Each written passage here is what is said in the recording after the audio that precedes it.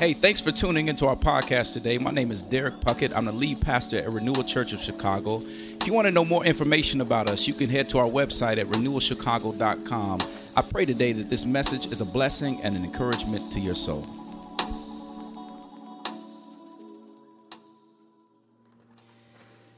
Good morning, Renewal. How are we doing this morning? Good to see all of you. And I have to say, as a preacher, it does feel a little bit better, feeling like people are up close and personal. So I know that means that y'all will help me preach. And so Pastor Derek's excited about that. I used to preach to all white people, so y'all did a head nod, and I knew y'all was with me. So I didn't even worry about it. Anyways, black context, originally white context. I figured it out. Now I'm figuring this multi-ethnic thing out together. And so we're going to wrap up our series in Colossians chapter 4. And I don't know, I have never done this, but I don't know if you've ever heard a sermon on the final greeting of a letter of Scripture. And yet we're going to do that today and try to kind of summarize all of what we've been studying throughout the book of Colossians. And so we're going to be in Colossians chapter 4, verses 10 through 18. And so if you would go ahead and pull out your Bible and turn there with me. I do want to say a brief word and thanks to all of those who served in our military, our armed forces. Anybody served in our military armed forces in the house? All right. We got our boy Troy. And we want to thank all of those who have given their lives in service to our country. And also it reminds me this morning of those who lost their lives in Texas and also in Buffalo the past couple of weeks. And so our hearts are incredibly heavy thinking about them and praying for them and asking, Lord Jesus, do something and help us figure out how to do it, how to help, how to be your hands and feet in the midst of all of that. And so if you would, go ahead and stand on your feet as we read Colossians chapter 4, verses 10 through 18. And if you would, do me a favor and just when you have it, just shout, I got it. It reads this way. Aristarchus, my fellow prisoner, greets you, and Mark, the cousin of Barnabas, concerning whom you have received instructions. If he comes to you, welcome him. And Jesus, who is called Justus. These are the only men of the circumcision among my fellow workers for the kingdom of God, and they have been a comfort to me. Epaphras, who is one of you, a servant of Christ Jesus, greets you, always struggling on your behalf in his prayers, that you may stand mature and fully assured in all the will of God. For I bear him witness that he has worked hard for you and for those in Laodicea and Hierapolis. Luke, the beloved physician, greets you, as does Demas. Give my greetings to the brothers at Laodicea and to Nympha and the church that meets in her house. And when this letter has been read among you, have it also read in the church of the Laodiceans. And see that you also read the letter from Laodicea. And say to Archippus, see that you fulfill the ministry that you have received in the Lord. I, Paul, write this greeting with my own hand. Remember my chains. Grace be with you. The very words of Scripture. Amen. You all may be seated. When I first moved to Chicago about 10 years ago, one of my first really good friends actually grew up in Marseille, France. And so he and I became close, and like any good friend, you naturally have to tag along for a trip home to see mom, right? Naturally, right? That's the thing that you do, especially with your friend from France. And so he and I became closer and closer, and so I tagged along with him on this trip to go visit his mom in Marseille. And one of the interesting things about French culture that I noticed that was distinct from American culture is that everything seemed to be done at a slower pace. As a matter of fact, when I got to the house, his grandparents were there, and we were all sitting outside, and we just had dinner for about 3 hours. And we just sat and talked and chatted. There was no television on. We weren't centered around the TV to watch anything. It was just we were just being instead of doing.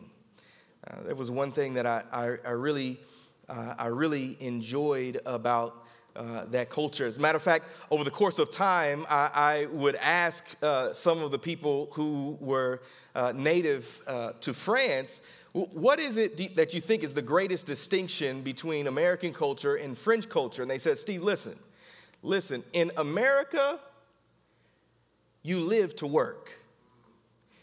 In France, we work to live. In America, it is about being a human doing. In France, it's about being a human being. And I said, I think there's some gospel up in that thing. I'm going to work on that. I'm going to work on that, Pastor D. And then over the course of time, one of the things that I noticed about how they would greet one another and say goodbye to one another, because if you think about it, you say goodbye to somebody, it's very final, right? All right, goodbye. Even when we talk on the phone, like, let me go like urban colloquialism. Let me go like me and Pastor D on the phone. We get off the phone. All right, one. What does that even mean, first of all? Second of all, it's like, it's very final. It's very, all right.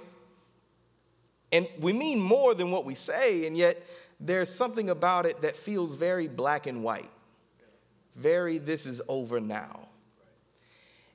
And yet in French culture, one of the things that's interesting is that instead of saying goodbye, and forgive me if I pronounce this the wrong way, they say au revoir. Au revoir. It means until we meet again, until we see each other again. As we get ready to come to our passage this morning, essentially what the Apostle Paul is articulating in his final greeting is this idea of au revoir, until we meet again.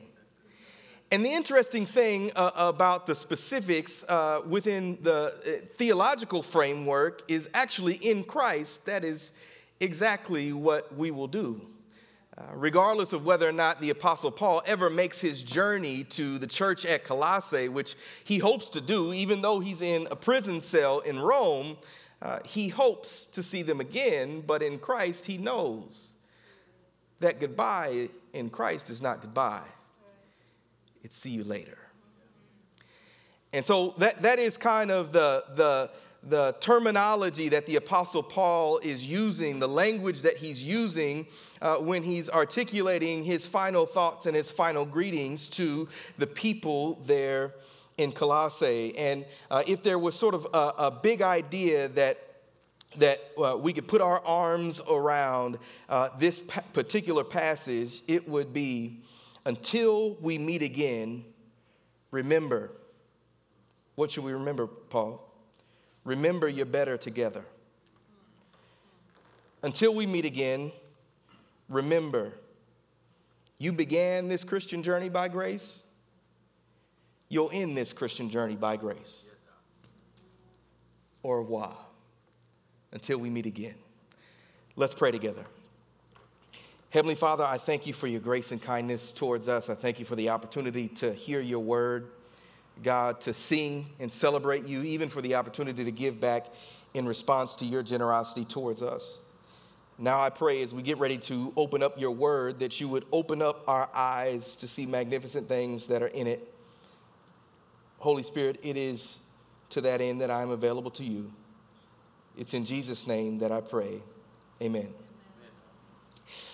When you first begin reading the final greeting or any letter of the New Testament's final greeting, you can kind of think that the letter is kind of rushing to get over with, or you hear all the names that are articulated and you think it's sort of like somebody who comes up to a Grammy speech, right? And you're like, the music starts to come on, they give their Grammy speech. But I want to thank my mom and them, and I want to thank Archippus, and I want to thank Epaphras, and you can kind of think that, oh, he's just rushing naming names to get through what he's got to get through, because the music has come on and he's got to finish this thing out, right? And yet what we've seen throughout the entirety of the book of Colossians is actually that every word that the Apostle Paul uses, every name that he articulates, is actually incredibly intentional. You see, if you look with me at verse number 10, and I know there's a number of names that are here, so hang in there with me. I promise I'm coming to your neighborhood. Look with me at verse 10. He says, Aristarchus, my fellow prisoner, greets you, and Mark, the cousin of Barnabas, concerning whom you have received instruction. If he comes to you, welcome him. And Jesus, who is called Justus. These are the only men of the circumcision among my fellow workers for the kingdom of God, and they have been a comfort to me. Now, this is interesting for a couple of different reasons. First of all, if you've ever read the book of Acts, Barnabas and Paul got sideways over a guy by the name of Mark. Matter of fact, they got so sideways over Mark that they went separate ways. Barnabas wanted to take Mark. Paul was like, no, I don't even like Mark. I'm not doing it with Mark. And yet later on, evidently, in the midst of forgiveness and reconciliation, Mark has now come along with Paul while he's in prison, and now he's been a comfort to him because we're better together. And then what he says is that these are the only men of the circumcision who are with me serving in the kingdom of God, for the kingdom of God, and they have been a comfort to me. He says, verses 12 through 14, Epaphras, Luke, and Demas, he names 3 other men who he's working with. Verse 15, he says, say hello to Nympha and the church in her house. Now, here's the picture that I want you to see. He lists 3 names of Jewish believers who are serving as a comfort to him. Then he lists Gentile names of 3 men who have served who are serving in the ministry with him. Then he says, tell the people in Colossae to greet Nympha, who's the wealthy lady who owns the house where y'all meet to worship. You see, this is actually a picture of what Paul had been articulating throughout the entirety of the book. One of the main verses in Colossae, an illustration, if you will, of what he said earlier on. There's 3 Jews that are rolling with me in the kingdom of God. There's 3 Gentiles that are rolling with me in the kingdom of God. There's women leading in the kingdom of God, and we're all together serving as one in Christ. He says earlier, and the words will come up on the screen, Colossians 3 and verse 11, it says, here there is not Greek and Jew, circumcised and uncircumcised. So in essence, what he says there, these are the only men who are of the circumcision that are part of the service in the kingdom of God with me. These are the Jewish folks. There is not Greek and Jew, barbarian, Scythian, slave, free, but Christ is all and in all. Now here's the thing. You don't lose your ethnicity when you become a follower of Jesus. We still are who God made us to be, and he never intended you and I to be colorblind towards the colors that he made you. He's a master artist. What he makes is beautiful, and he makes it for you to recognize. And yet at the same time, the primary identifier of who you are as a follower of Jesus, the identity of who you are as a human being, the priority of that has changed. The very first thing that identifies you is that you're a follower of Jesus. Now watch this.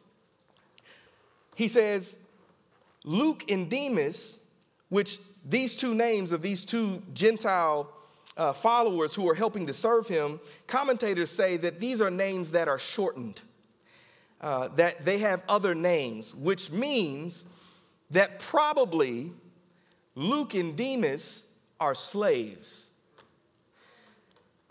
Can't prove that necessarily. Can't prove that. And yet, in the ancient world, if a person was to be a doctor, no wealthy person would get dirty with being a doctor. No wealthy person would be a surgeon. Like that's way too complicated. There's way too much stuff to do and to think about. So in the ancient world, what would happen is an incredibly wealthy person who saw one of their slaves who was incredibly smart would send them to get trained to be a doctor. And so sometimes we look at Luke and say, oh man, Luke must have been a part of the upper echelon of what it meant to be a Gentile in the Gentile world, in the ancient world. And yet it's possible that Luke was a slave. Now, on one end, that sort of shakes up our perspective of how we see American chattel slavery and the history of what slavery has looked like in the United States. In the ancient world, there were people who were doctors who were slaves. There were people who were slaves that were better off than poor people. And so when the Apostle Paul says in verse 11, there is not Greek and Jew, circumcised, uncircumcised, barbarian, Scythian, slave, free, but Christ is all and in all. The point of what he's saying and what he's articulating over and over and over and over again is that the primary identifier in the social structure of the kingdom of God, in the economy of God, it is complete equality. It's interesting that earlier on he talks about how helpful Onesimus is to his work there. If you know anything about the book of Colossians, they sent the letter of Colossians with a book called Philemon.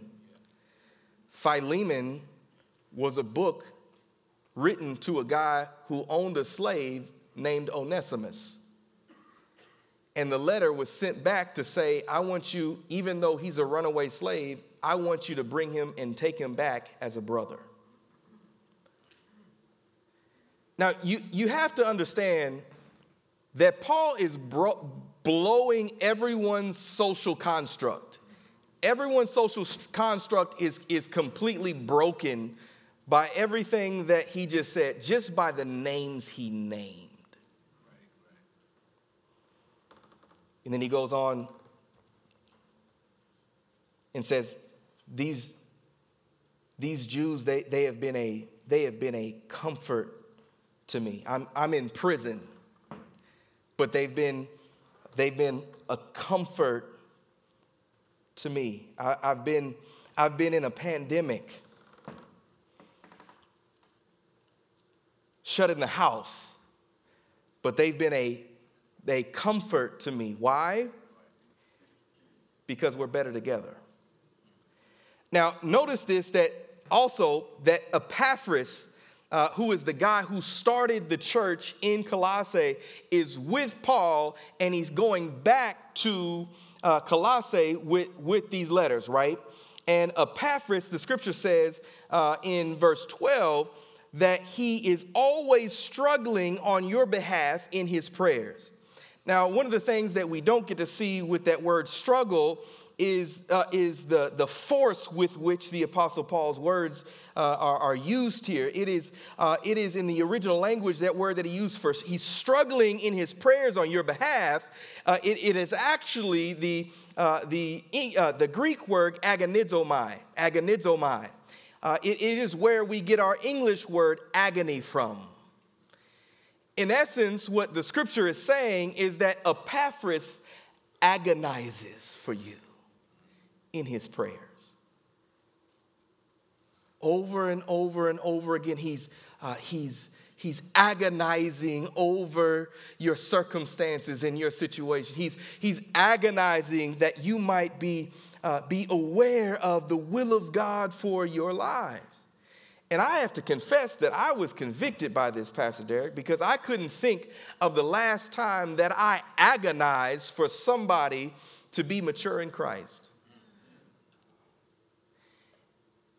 And on the other end, I was reminded of the fact of what prayer for other people does for your own heart. It gets your eyes off of you and your situation and your struggles and your anxiety and on to other people. Because we're better together. You can't do that in isolation. You can't do that at home. You have to do that. You have to do that in community with other people that you love and that you care about. We need each other. Now, here's the thing that I want all of us to see, and this is one of the interesting things. I've said this before as it pertains to the Bible and what the Bible assumes. One of the things that I really do strongly believe the Bible assumes is that it assumes diversity. So when the Apostle Paul says in verse 11, the primary identifier of all these different people is your identity in Christ, there's an expectation that there's representation of a lot of different people. And I think that the reality is that, man, there's always going to be a better preacher. There's going to be a preacher who can shout you and exegete a passage and explain Greek words and apply it to your life and get you a word for you.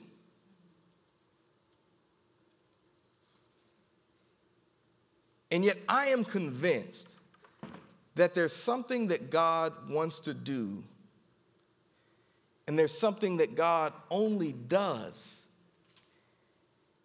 in a community that reflects his kingdom. There's stuff that God is doing in your heart that you don't even fully understand because you're in a multi-ethnic church. There's spiritual formation happening in your soul that you don't understand, and maturity happening in your soul that you don't fully understand because you're in a multi-ethnic church. Because that's what the Bible assumes. If you're in a space for it, we ought to be a part of it. And I love all types of different churches, but I'm just saying that there is something that God does that's different from that preacher was amazing. There's something else that God does that's just different than, man, the worship music was off the chain. The children's ministry is killing it, right? All of that stuff we ain't gonna be the best at. I mean, Demon's amazing, right? But the reality is,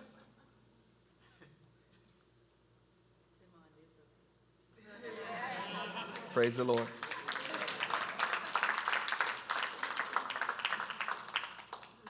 But at the same time, when you go to check off the boxes of all the things that you want in a church, oh man, they got a great preacher, they got a great worship, they got great children's ministry. There's something else that God is doing. There's something else that those aren't the only things that God uses to shape and form us into the image of his son. That's incredibly powerful in ways we don't even fully understand. We're better together.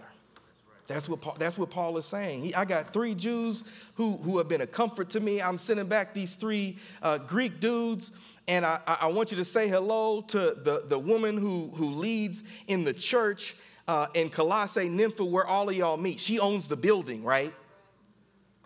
There's something about that shapes and molds us more into the image of Jesus. We're better together. And man, one of the things that I'm convinced of for us as a church, we're shifting out of the season of small groups and shifting in to this season of Renewal Summer. And I am convinced there's some nights, like weekday nights, that I'm like, I just want to chill. Like, I just want to like sit and look at the wall. I have a 10-month-old, right? I got done playing with him all day, or I come home from work and got to play with him all day and figure out what you crying about, son. You know what I mean? And sometimes I just want to look at the wall.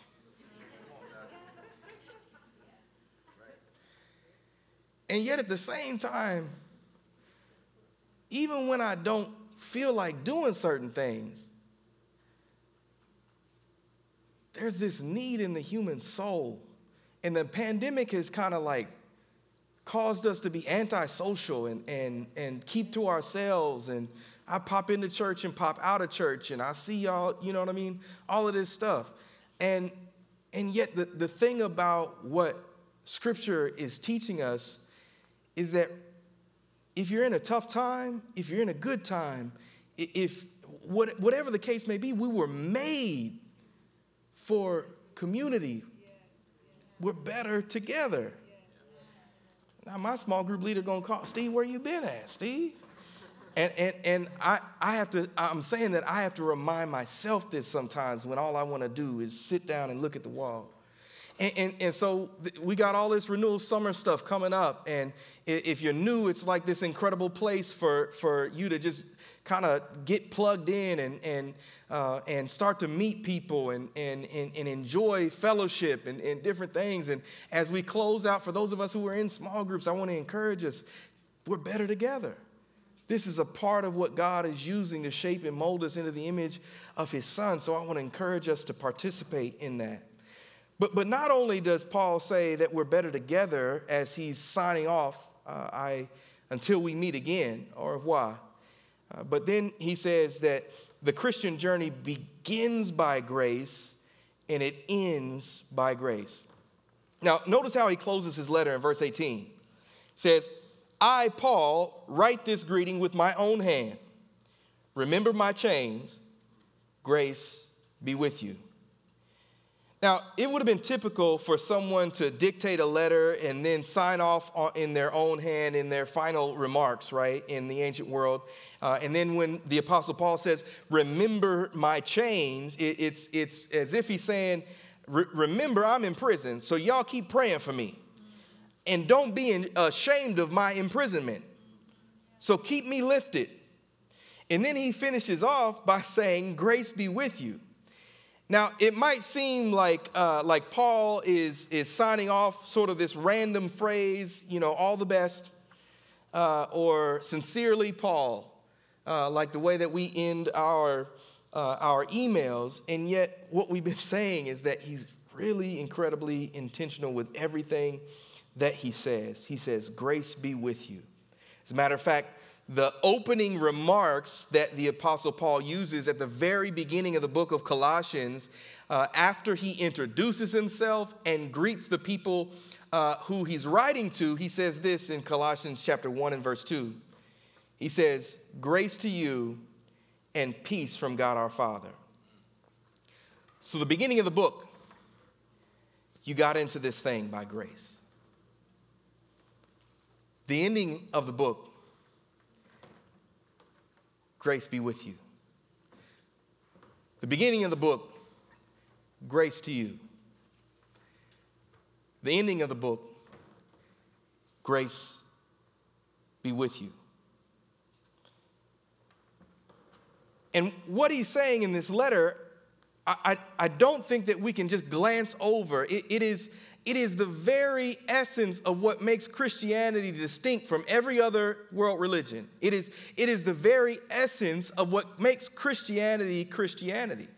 And as we wrap up the book of Colossians together, we've been rehearsing the tagline of keeping Jesus at the center, or Jesus at the center. And in chapter 1 and verses 15 through 20, and the words will come up on the screen, what the Apostle Paul articulated at the beginning of the book in Colossians, that Jesus is the centerpiece of all civilization, that Jesus is supreme over every area of possibility, of rule, and authority, whatever context of ancient perspective that you have of how the world works and who's in control and who's in power and how universes go together and stars and everything, how everything works. He says that Jesus is supreme even over that. And in the midst of a pandemic, we told ourselves together that, we need to remind ourselves of this.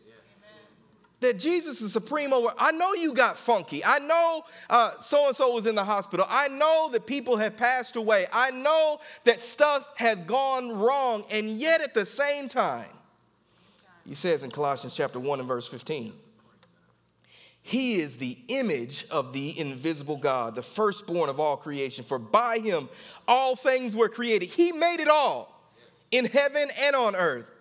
In the stuff that you can see, the visible and the invisible, whether thrones or dominions or rulers or authorities, any power that has power in any area that is an area in existence, in every realm that there is a possibility of someone having power. All things were created through him and for him, and he is before all things, and in him all things hold together. And he is the head of the body, the church. He is the beginning, the firstborn from the dead, that in everything he might be preeminent. For in him all the fullness of God was pleased to dwell, and through him to reconcile to himself all things, whether on earth or in heaven, making peace by the blood of his cross. Everything, everywhere has to bow their knee to Jesus.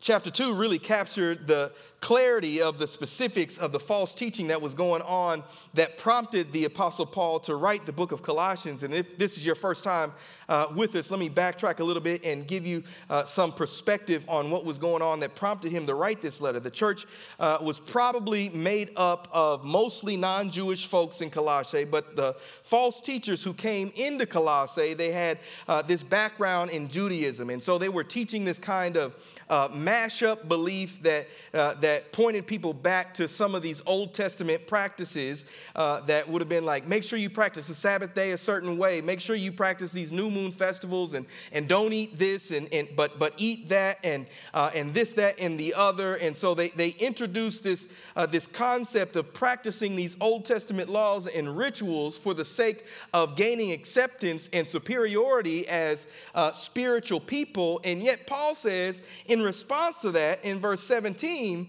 that all of those practices of chapter 2 and verse 17, these are a shadow of things to come, but the substance belongs to Christ. In other words, all of those Old Testament practices, they were all pointing to the person and work of Jesus. Why? Because he's the supreme ruler of all creation and human history. These false teachers were saying, oh, Christ is cool to begin with, but if you really want to be spiritual, we have this special knowledge and experiences that will get you there. And Paul says, you want to know what the secret is? I realize that other people say, I got the secret, right? If you want to lose 30 pounds, just click on my Instagram post and I'll show you how to get your metabolic rate. And so you can get ketosis. And then all of a sudden at the end of your ketosis, you're going to be 100%, you're going to experience the life and life to the full, right? And he says, you want to know what the secret of life is? You want to know where life and life to the full can be found? He says in verse 26 and 27 of Colossians chapter 1, the mystery hidden for ages and generations. What's the secret? But now revealed to his saints. To him God chose to make known how great among the Gentiles are the riches of the glory of the mystery. What is the mystery, Paul? Christ in you, the hope of glory.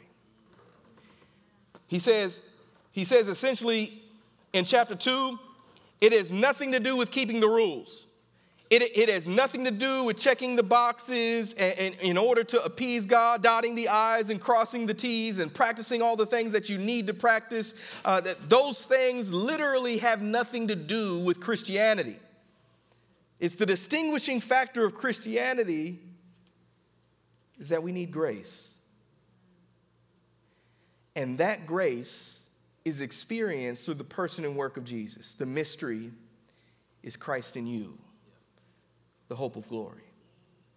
He says in chapter 2 that this legalism, this idea of performing to gain acceptance is a worldly construct. It is a worldly idea. That's how the world works, and that's how you and I then approach God, because the world works that way. That's how we expect God to work. And Paul's point is that he never worked that way in the first place. And yet, because that's all you know, perform to gain acceptance, that's how you approach him. And we said that legalism is actually, this idea of performance to gain acceptance is actually to us what water is to a fish. And so the point that the Apostle Paul saying, grace be with you, or grace to you, and grace be with you, as he bookends all of what he has just said, is that you forget. So over and over and over and over and over again, I have to remind you of the centrality of grace. So when Paul says, seek the things that are above where Christ is in chapter 3 and verse 3, for you have died, he says, and your life is hidden with Christ in God. He's saying something that is the distinguishing factor of Christianity. When we placed our faith in Jesus, we got united to Jesus. Jesus lived perfectly. Jesus died in my place and for my sins. Through faith in Jesus, God sees us as he sees Jesus. We brought nothing to the table. No amount of performance could make us more acceptable. No amount of failure could make us less acceptable to God. And we don't have to categorize all of the things that we do and look at other people and say, all right, I'm doing better than them. We got in by grace. We'll continue by grace. The rest of chapter 3 and 4 show us how our lives should look in light of the grace that we have received. And theologically, when Paul is saying we've been hidden with Christ in God, he's communicating this idea of union with Jesus. So in other words, when we placed our faith in Jesus, we got united to Jesus, and God sees us the way he sees his son. We get that, right? But oftentimes what happens in our hearts and in our minds is that we think Jesus gains our pardon, but we earn our benefits package. Jesus acquires our entrance fee, but we earn our retirement fund. You follow what I'm saying? And what the Apostle Paul is saying is that ain't the way you got into this, and that's not the way that you're going to finish in this. Right. Because how you got into it was solely on the basis of your union to Jesus. It's his work. It's his perfection. It's his sacrifice. It's his bodily resurrection. It's his work. Right. And so the way to grow in our faith is not to say, let me earn the benefits package. It's to lean in to the magnitude of what he's actually accomplished on my behalf. Amen.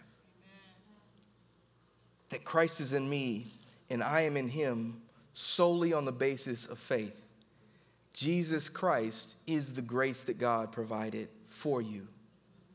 And so he says in chapter 3 and verse 12, put on then as God's chosen ones, holy and beloved, compassionate hearts, kindness, humility, meekness, and patience. And so in light of that grace that you have received, now we must act like we received some grace. We gotta put on as people who are beloved by God solely on the basis of grace, compassion, kindness, humility, meekness, and all of these are characteristics of the one that you put on, the one who you are in and the one who is in you. And so in essence, he's saying, put on Jesus, put on Jesus, put on Jesus, put on the characteristics of Jesus. Lean into the union that you've received by grace. And so Paul starts off the conversation saying, grace to you. And then he finishes the conversation saying, Grace be with you. And the thing that he wants you and I to understand, as he says, until we meet again,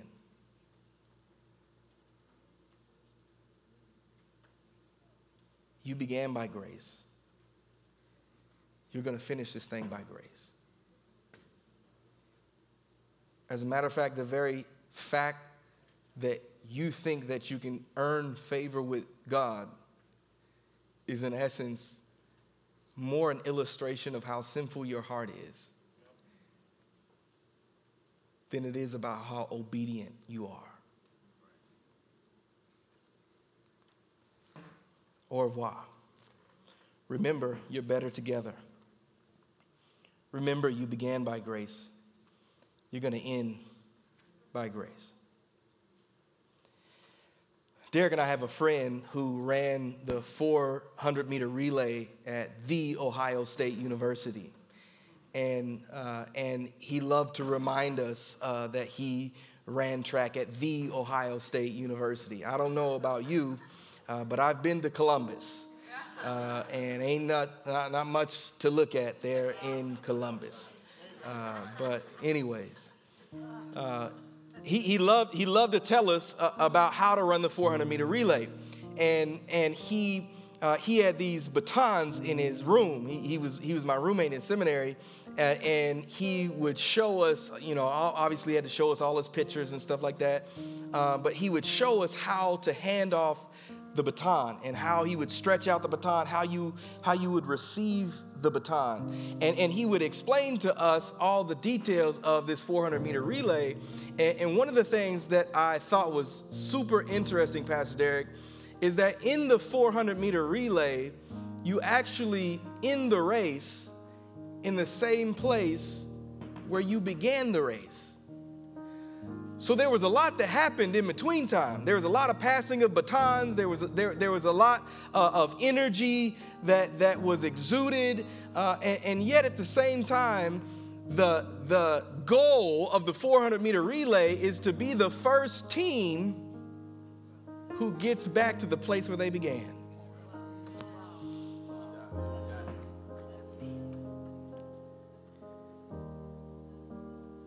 And it took a team. And yet at the same time,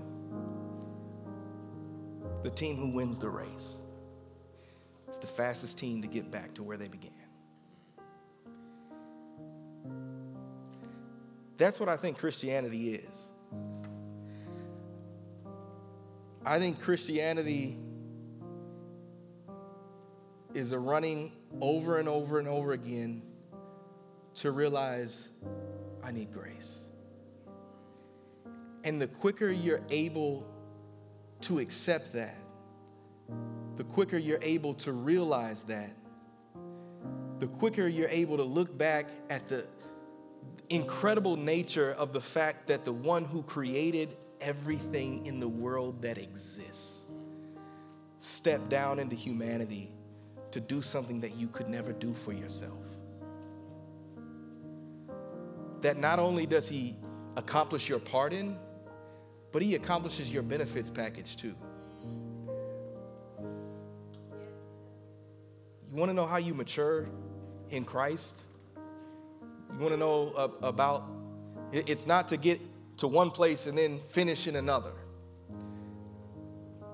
It's to be the fastest person to get back to the place where you began. Au revoir. Remember, until we meet again, we're better together.